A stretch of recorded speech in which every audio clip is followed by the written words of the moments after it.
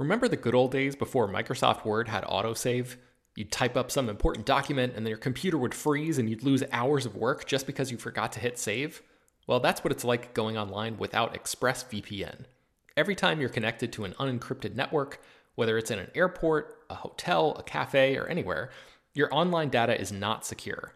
Any person on that same network who knows what they're doing can gain access to your personal data. Bank logins, credit card details, passwords, all the stuff you don't want people seeing. Unfortunately, hacking has become much easier than it used to be. People don't even have to be exceptionally skilled to do it, and there's a lot of money to be made by selling your information on the dark web. ExpressVPN stops hackers from stealing your data by creating a secure, encrypted tunnel between your device and the internet. It's incredibly easy to use. Once the app is running, you literally click one button to get protected. And it works on your phone, laptop, tablet, and more, so you can stay protected on the go. I've been using ExpressVPN for a little while now, and I can rest easy knowing my info is safe and secure. I've heard horror stories of people who've been hacked, and it sounds like a massive pain to try to get any resolution in the aftermath, so I am not interested in finding out what that process is like.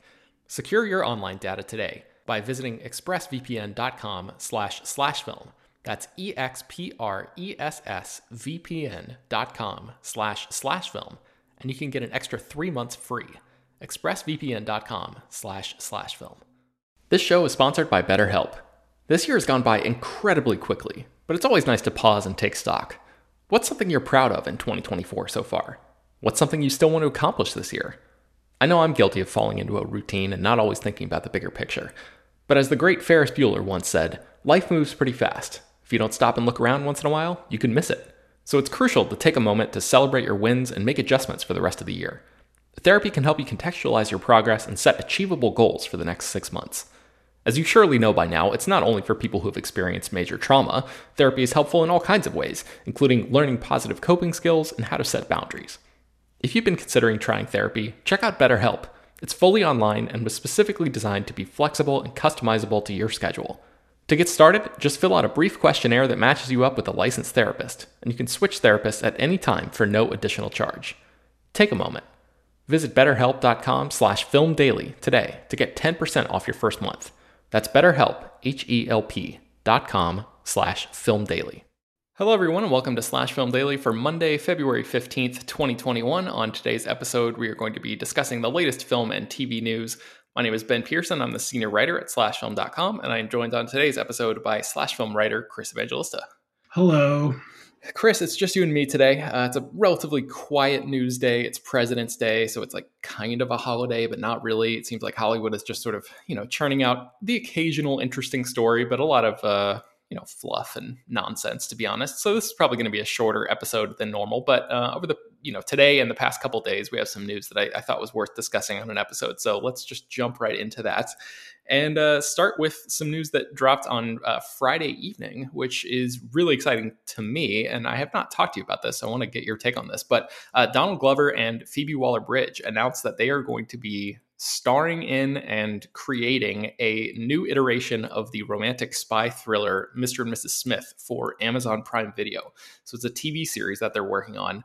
It is going to be, quote, a new take and iteration. So I don't know if that just literally means like, hey, it's a new thing, or if there's like some sort of new spin to the story. But the original movie came out in 2005. Doug Liman directed it, and it starred Brad Pitt and Angelina Jolie as this married couple who their home lives were these boring humdrum lives. And then each of them was hiding the fact that they are both like world-class assassins who work for competing firms. And then their latest assignment is that they have been assigned to murder each other. So this is really exciting because Donald Glover, is like one of the the premier voices of his generation, I think, in terms of like the just the sheer breadth of creative stuff that he's done over the past few years. And then including Atlanta, which is the FX show. And then Phoebe Waller-Bridge, of course, is like best known for her work on Fleabag, which won, every conceivable award. And she has gone on to be one of the writers of the new James Bond movie. So there's like a little bit of a spy pedigree already to the writing work that she's done. Also Killing Eve, the first season, I think she worked on that too. So there's a little bit more of that sort of double lives and assassins kind of stuff going on. So Chris, what do you think about the combo of these two with this Mr. and Mrs. Smith property? I'm excited about them together. Obviously, they've sort of worked together before because they were both in Solo together, which I feel like a lot of people forgot about, but it happened. Everyone. The only thing that strikes me as odd is that this is the property they're teaming up on, just because I just feel like the Mr. and Mrs. Smith movie was just kind of. I feel like that movie is more memorable because it's the movie that Brad Pitt and Angelina Jolie, started having an affair on, and it broke up Brad Pitt and Jennifer Aniston's relationship. I feel like if anyone thinks about the movie, they just think about it in those terms. They don't really. Mm-hmm. But maybe I'm wrong. Maybe there's like an entire generation out there who's like, "Fuck yeah, Mr. and Mrs. Smith." I wouldn't be surprised. I feel like every once in a while something like this happens where a title gets brought up and I think of it as like, no one cares about that. And then like everyone on Twitter is like, hell yeah. When I was a kid, I watched that all the time. So, but sorry, go ahead. I was just going to say, I think if anything, it sort of represents sort of like a throwback to that, like just on the cusp of that era when Hollywood was still like giving decent sized budgets to, premises and projects like this before every single thing became either, a Blumhouse style micro budget thing or Avengers Endgame, Yeah, right. So I don't know. I guess we have to wait and see. Like, it's unclear whether these guys, whether Glover and Waller-Bridge are actually going to be contributing to the writing of this thing, or whether or not they're just going to be like executive producing it, sort of like overseeing the creative vision of the thing. But yeah, that's the other thing. Like, I will be much more excited if it's announced like they're handling like the creative decisions, because as wonderful performers as they are, I feel like both of their strengths lie in what they create. And, if it's them writing the scripts, then yes, I'm absolutely all in on this, but I guess we'll see. All right. So let's move to a project that I think you might not be as all in on, which is a Face-Off project. Well, take me through the timeline of this Face-Off announcement that happened at the end of last week. So on Thursday, word came that Adam Wingard, who directed You're Next and The Guests and the upcoming Godzilla vs. Kong, would be directing a Face-Off remake. And this actually isn't the first time we've heard of a Face-Off remake. It was previously announced back in 2019, and Oren Uziel, well, I'm sorry I'm saying his name wrong and I apologize, but his credits include 22 Jump Street and the Cloverfield Paradox, and Sonic the Hedgehog was actually announced to be writing that version, but that's no longer the case. Simon Barrett, who wrote most of Adam Wingard's films, is tackling the script. And when this news broke, I was very perturbed by this, because we do not need a Face-Off remake. That movie is I dare say that movie is perfect in its own terms. Is it a perfect movie? I mean, maybe not technically, but for a John Woo movie where John Travolta and Nicolas Cage swap faces and lives and have boat chases and shoot at each other in churches, it's pretty damn perfect. And I like Adam Wingard. I like his movies, but I am not really interested in seeing anyone remake this. Well, I have good news for you, Chris, because I think the next day, or maybe later that evening or something, Adam Wingard took to Instagram and said, quote, "I would never reimagine or remake Face-Off. It's a perfect action movie. Simon Barrett and I are writing a direct sequel." And that sort of like threw an entire different wrinkle into this whole thing, because, I mean, spoiler alert for the original Face-Off movie, but it ends with Nick Cage's character being impaled by a spear gun and dying. So it seems unlikely that they're going to bring him back. So then it sort of like raises the question of, okay, what does a direct sequel to Face-Off actually look like? So knowing now that it's not going to be just a rehash of the same movie, Chris, what do you think about this sort of updated idea about a Face-Off sequel? It's still a bad idea. Look, no matter what Adam Wingard is saying here, I sincerely doubt this is going to be a direct sequel in the terms of that, like, John Travolta's character is back and he's swapping faces with someone else. I mean, maybe that'll happen. John Travolta, his career is in kind of like a weird place right now. He's doing Fred Durst movies, so I don't know. I don't think he's above like turning down work, but I find it very hard to believe that it's a direct sequel in the terms that like Travolta and Cage are back.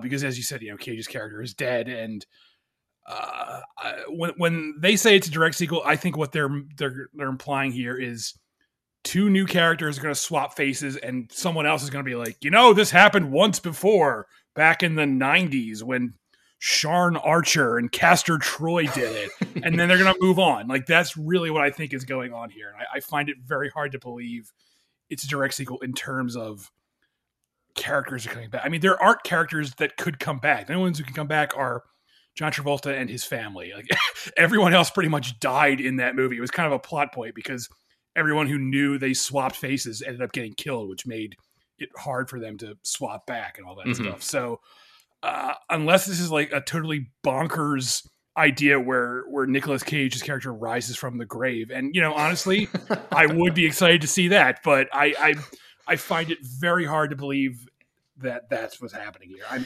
99.9% sure it's going to be two new characters, and they're just going to have someone bring it up and say, once upon a time this happened. So when I wrote this article about this update, Chris, I sort of theorized about two potential possibilities for what this sequel could be like. And I want to run those by you and just see what you think about them real quick. So one of them is that Shawn Archer's daughter, Jamie, who was played by Dominique Swain in the original, this direct sequel could be about this Jamie character who is now all grown up. Maybe she's followed in her father's footsteps and become an FBI special agent. And then she just so happens to be the one who has to undergo the same experimental surgery that her father pioneered decades before. So that's one option.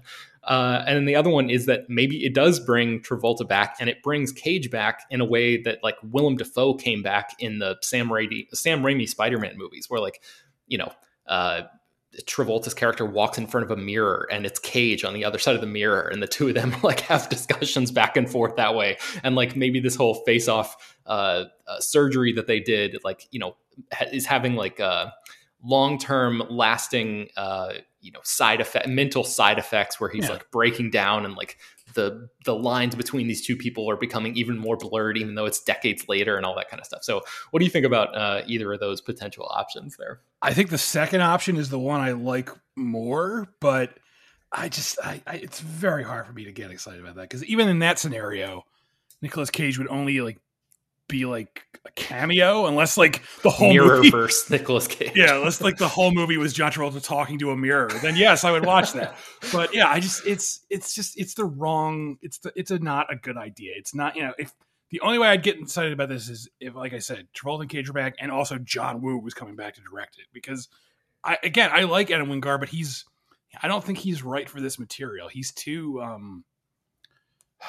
droll. He's too sarcastic. John too Woo, modern, maybe. Yeah, John Woo took Face Off very seriously, as serious as you can take a movie about two men swapping faces. John Woo took it that seriously, and that's what this material. It doesn't need I feel like Adam Wingard's version is going to be very winking at the audience. Like, it's going to be tongue in cheek, and it's going to be like, ha ha ha. This is a funny scenario, and Face Off played that straight. It played that idea of face swapping and secret metal boot prisons very seriously. And that's what this material needs. And I don't think we're going to get that with Adam Wingard. All right.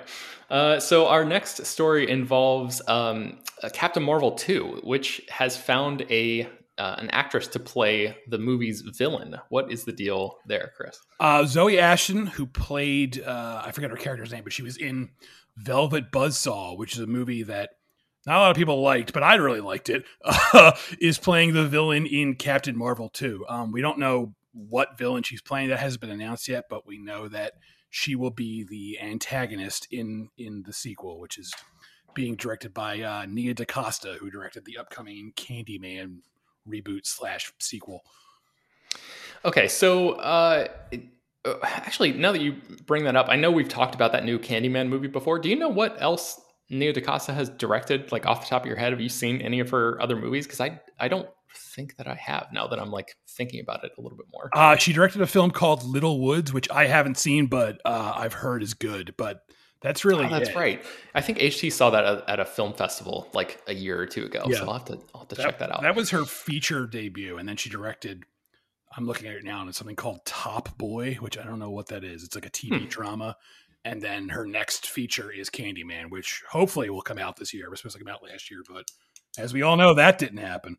Okay, so Zoe Ashton, as you mentioned, Velvet Buzzsaw. I enjoyed that movie too. I think maybe not quite as much as you did, but definitely more than the average person who I think watched that film and was like completely like flabbergasted at what the hell was going on in it.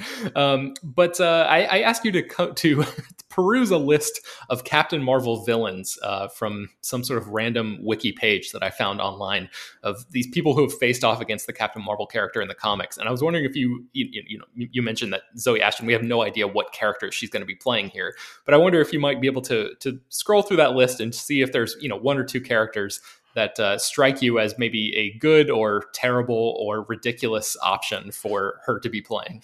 I was looking at this list. I don't really know a lot about Captain Marvel, and I haven't heard of like any of these characters. There's a character named like Quasimodo, which is the Hunchback of Notre Dame, but it's like a space version of that. So let's go with that. I'm going to go with that. That's who she's playing, Quasimodo. God. You heard it here first, folks.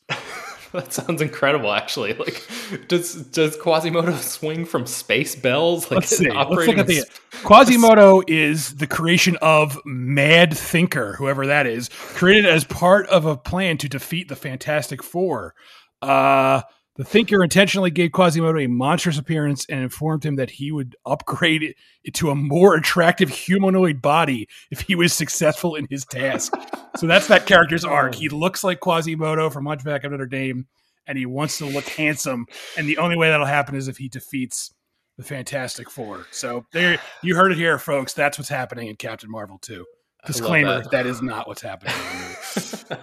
Man, like just thinking about the total insanity of like the creativity and lack thereof sometimes of having to churn out comic book stories for decades and decades, and like just some of the story meetings that must have happened between these writers who are just like desperate to come up with anything to just fill pages for the next month's issue. That's oh man, I'm guessing that's how something like Quasimodo came to be. But all right, let's talk about our last story for the day, and that is the Paranormal Activity reboot, which we have known about for a while. That movie has now found a director, and that director is William Eubank, who directed the 2020 Kristen Stewart starring aquatic horror film Underwater. We know that Christopher Landon, who has been, I think he's written 4 of the Paranormal Activity movies so far, is going to be writing the script for this, and it is being described as a quote-unquote unexpected retooling. So, again, the mind reels at what that might actually mean in the context of this franchise, which is, if you've been paying attention to the Paranormal Activity movies, incredibly detailed in terms of its mythology and character interconnected characters and things of that sort. So an unexpected retooling, I have no idea what that really could be. If it's just maybe this new movie follows another character that we've already seen or sort of shifts the perspective in some way. But Chris, I have not had a chance to see Underwater yet, but I think you and Jacob were sort of stumping for that movie a little bit and arguing that it was better than it's better than it seemed. Am I remembering that correctly? And what do you think about Eubank stepping into the director's chair for a Paranormal Activity movie? Yeah, I really dug Underwater. It's a lot of fun. It's not like groundbreaking or anything, and it's very derivative, but it gets the job done. It's a well-made underwater horror film. And I really like Christopher Landon because he wrote the Happy Death Day movies, and he directed the second one, and he just directed Freaky, which he also co-wrote. So this is a really cool team up right here, and I'm definitely, the Paranormal Activity series, it started pretty strong, although I recently revisited the first movie, and it's kind of amazing how little happens in that first movie. Like it's literally just scene after scene where they're just like, did you hear that? And then they move on.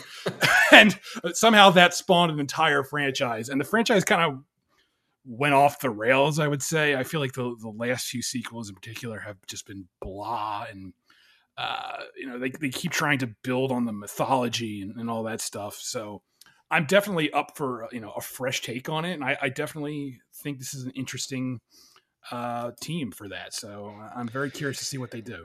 Did you see William Eubank's 2014 movie The Signal, this science fiction mystery film? Is that the one with Lawrence Fishburne? I think it is, yes. I did not. I always see like the cover for it, but I've never actually seen the film. Yeah, I haven't either. Okay. What a way to end this podcast, Chris. Yes, we haven't seen that movie. Perfect. I love it. Well, that's all we got today. That's the news as fit to deliver to you in podcast form. So if you want to learn more about all of the stories that we mentioned on today's show, you can do that at slashfilm.com, and you can click on the individual stories that are linked inside the show notes of this episode. Slash Film Daily is published every weekday, bringing you the most exciting news from the world of movies and TV, as well as deeper dives into the great features you can find on the site. You can subscribe to the show on Apple, Google, Overcast, Spotify, all of the popular podcast apps, and send your feedback, questions, comments, and concerns, and mailbag topics. Please send those in too if you have any to us at peter@slashfilm.com. Make sure to leave your name and general geographic location in case we mention your email on the air. Don't forget to rate and review the podcast on iTunes. Tell your friends, spread the word. Thank you so much for listening, and we will talk to you all tomorrow.